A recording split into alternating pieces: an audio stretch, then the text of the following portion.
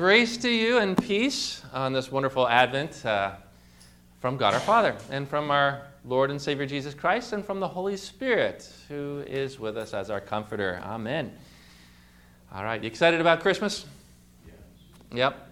Well, this Advent season, I'd like to look with you at Jesus' genealogy, which is his family tree, his family history, his ancestors, which are recorded in Matthew chapter 1 and Luke chapter 3. Now, you might say 3 weeks looking at a genealogy, boring, right? Because it's like, usually when we get to the genealogies of the Bible, what do? Skip and go on to the next one. It's just a list of names. What could there be in just a list of names? But actually, I believe God has a lot to tell us through the list of names that are Jesus' ancestors going all the way back. In fact, Luke traces Jesus all the way back to Adam. Matthew traces him all the way, in a Jewish sense, therefore, back to Abraham. And we'll look mostly at Matthew's one today and maybe the others in the next weeks. But God has a lot to say to us through Jesus' genealogy. Do you believe that? Do you think that's true? I mean, the Holy Spirit put it into Scripture, didn't he? And does the Holy Spirit put things into Scripture that it's just kind of additional, trivial, extra information? No, the Holy Spirit is very intentional in putting Jesus' genealogy into the Bible. In fact, in the Old Testament, God is very careful to record genealogies, isn't he? And especially because the promise of the Savior was to be born of a woman. Remember we said last weekend? He's a man, and he's to be pierced by the serpent, and he's going to crush the head of the serpent. So God is preserving and teaching us throughout history the coming of the Savior, born of a woman. But let's take a look at Jesus' ancestry, and today I'd like to look at it from this angle. Does Jesus' family tree actually answer for us this question? Can God actually love me, a sinner? You ever wonder about that? Hopefully you don't, but I think we all do, because we all know that we have sin, right? And you're going through your life as a Christian and you think, I should be more righteous than this by now. I've known the Lord for many years and I still have these bad thoughts. I still have these bad words. I still have this weakness. I still wonder, God, sometimes in our trouble, do you really love me? Well, I think Jesus' genealogy answers for us that question very well, that God actually does love us as sinners. Because we're going to take a look at his genealogy. Now, do you guys know your genealogies? You know where you come from? I'm looking at some people here, but you guys all go back to Noah, don't you? You all go back to Adam. Probably don't know your genealogy that far, do you? What are your genealogies like? Are you all kings and queens back a little ways? I think we have a tendency to look at our genealogies and want to make them spit and polished, and we're all kings and queens, heroes and warriors, right? I think back on my genealogy, from what I know of it, on my dad's side, the Lesieurs, go back, they were French Huguenots, Protestants, fleeing Catholic persecution, and they came off the coast of France off to an English Channel island, many miles out into the sea, called Jersey. And they lived there, and there's a lot of Lesieurs there, and then they came over to French Canada, had a famous hockey player up there. We had a lumberjack, we had a riverboat gambler, actually. So you have all that on my dad's side. On my mom's side, great-grandpa Wheeler, my mom's mother's father, going down that side, he traced us all the way back to 1630. We landed 10 years after the Pilgrims. Right? It looks good, doesn't it? In Scituate. And then we had a spy in the American Revolution. And my Uncle Jim always likes to relate the story that the spy lent a saddle to somebody in the American group, or someone lent a saddle to an American spy, I think, too. And if he could only find the receipt to that, judging the price of saddles today and the price of inflation over time, he figured he could get $2 million from the U.S. government. Right? And then my great-grandpa Wheeler, he supposedly left the Carolinas for Texas, rode by himself at about 18 years old, rode his horse to Texas because he apparently didn't like the way the slaves were treated, something along those lines, and then he came up to Kansas. On my mom's dad's side, we have those who went west on the frontier in a covered wagon, and one of them had bright red hair and was scalped by the Indians because they loved her red hair, and she apparently never grew back, and she wore a stocking over her head the rest of her life. Then my Uncle Jim says he's read the Grandpa Wheeler's histories, and we go all the way back to Bruce, King of Scots. The king who one day when he was fleeing from his enemies went and hid in a cave. And there was a spider at the entrance of the cave which was loyal to the king and spun a web over the entrance. And the enemies came along moments later. They said, perhaps he went into that cave. No, the spider web would have been broken. So they went and looked elsewhere. And so the spider saved the king's life. You know, we want to make our genealogies look just, oh, so good, don't we? Don't you all want to be from kings and queens and heroes and stuff like that? Well, my Uncle Jim also related to me that when he looked at how Grandpa Wheeler traced us back in history, he said, kind of as he's looking at it, Grandpa Wheeler would go back until he hit a bad apple. And then he'd kind of take a left-hand turn, you know, and keep going and finding his way until we're all just looking wonderful. But really, if you think about it, our ancestry are not really so pretty, right? How many of you know your ancestries? You go back to your great-grandparents, maybe you know that much? Do you know further, Vivian? We don't know a whole lot, but guess what? Probably wasn't that pretty. Let's take a look at Jesus' genealogy, though. Because Jesus' genealogy had some righteous people in it, full of faith, but also they were all sinners. Do you know that? If we look at this, you know, all of them were sinners. Let's take a look at Jesus' genealogy just briefly here. Matthew chapter 1, the book of the genealogy of Jesus Christ, the son of David, the son of Abraham. Abraham was the father of Isaac. That's where we start. What kind of a guy was Abraham? A righteous guy, right? He believed in God. He believed his word. Yep, there we go. Always happens, right? Let you get that. How about Abraham, guys? Was Abraham without sin? You remember that time when he lied about his wife because he was afraid that she would get... that he would get killed for his wife. So he says, she's my sister, and he doesn't tell everybody he's his wife. She's his wife. And Abraham also slept with Hagar, who was his maid, his wife's maid. Of course, that was the custom in those days, and it was all right in their eyes in those days. But you know what? From God's eyes, from the beginning, God made the two to become one, not three to become one, right? Abraham had sin. Isaac. Abraham was the father of Isaac. And how about Isaac? Isaac did the same thing as his dad. He lied about his wife, Rebekah, hoping he wouldn't get killed, right? And Isaac was the father of Jacob. Now, Jacob, what do we know about him? How did he get the blessings from his father Isaac? He came and he lied to his dad, to his face. He put on a hairy mantle, remember, to look like Esau. And he lies to his dad's face to get the blessing. Now, of course, God was working his will through all that, but that's a lie. That's a sin. And then Jacob was the father of Judah and his brothers, the 12 sons of Israel, right? So Jesus came from Judah. What was Judah like? What kind of a guy was he? Well, we read that Judah was the father of Perez and Zerah by Tamar. Do you remember that story? Remember, Judah had a son who married Tamar. He died without children. The other one took her, but he didn't want to have children by her, so he was killed too. And then Tamar was supposed to get the other son. Judah didn't give him to Tamar, and what happened?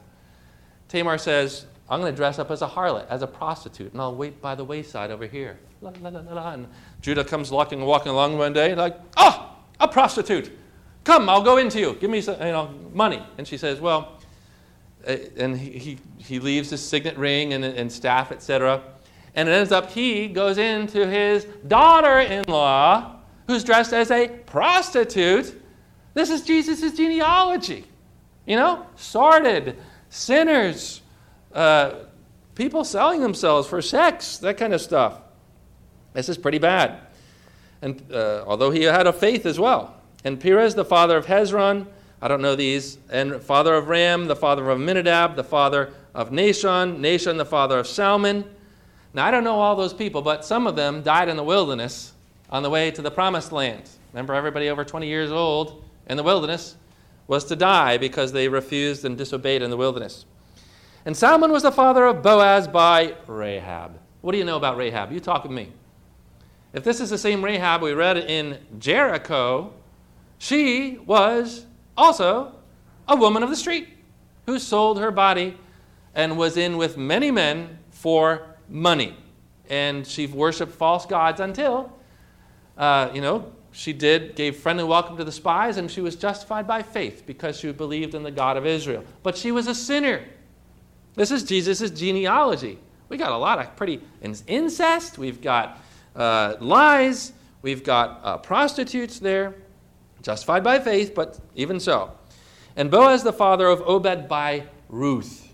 So Boaz, Solomon became the father of Boaz by Rahab, and Boaz, the father of Obed by Ruth. Who is Ruth? Of course, Naomi, my daughter, right? That's the story of Naomi. And you got Ruth was a Moabitess. She wasn't of Israel. So we got a Gentile here in Jesus' genealogy. And Moab, where did you get Moab? Moab comes from the people, from Lot's incestuous relationship with his daughter. After Sodom and Gomorrah, they're out in the hills. And the daughters probably think there are no other men on earth, so they're like, let's go into our father, let's get him drunk. And the result of that was the people of Moab and I think Edom. So there you have that in his ancestry. Of course, a faithful person Ruth was, very faithful, and we honor her for that, but that was her ancestry. And Obed the father of Jesse, and Jesse the father of David the king. And David was the father of Solomon by the wife of Uriah. That didn't even sound right, does it? He's the father of somebody by somebody else's wife. Uriah. He killed. Remember, of course, the famous story of the adultery with Bathsheba. And then he had Uriah killed. This is Jesus' ancestry.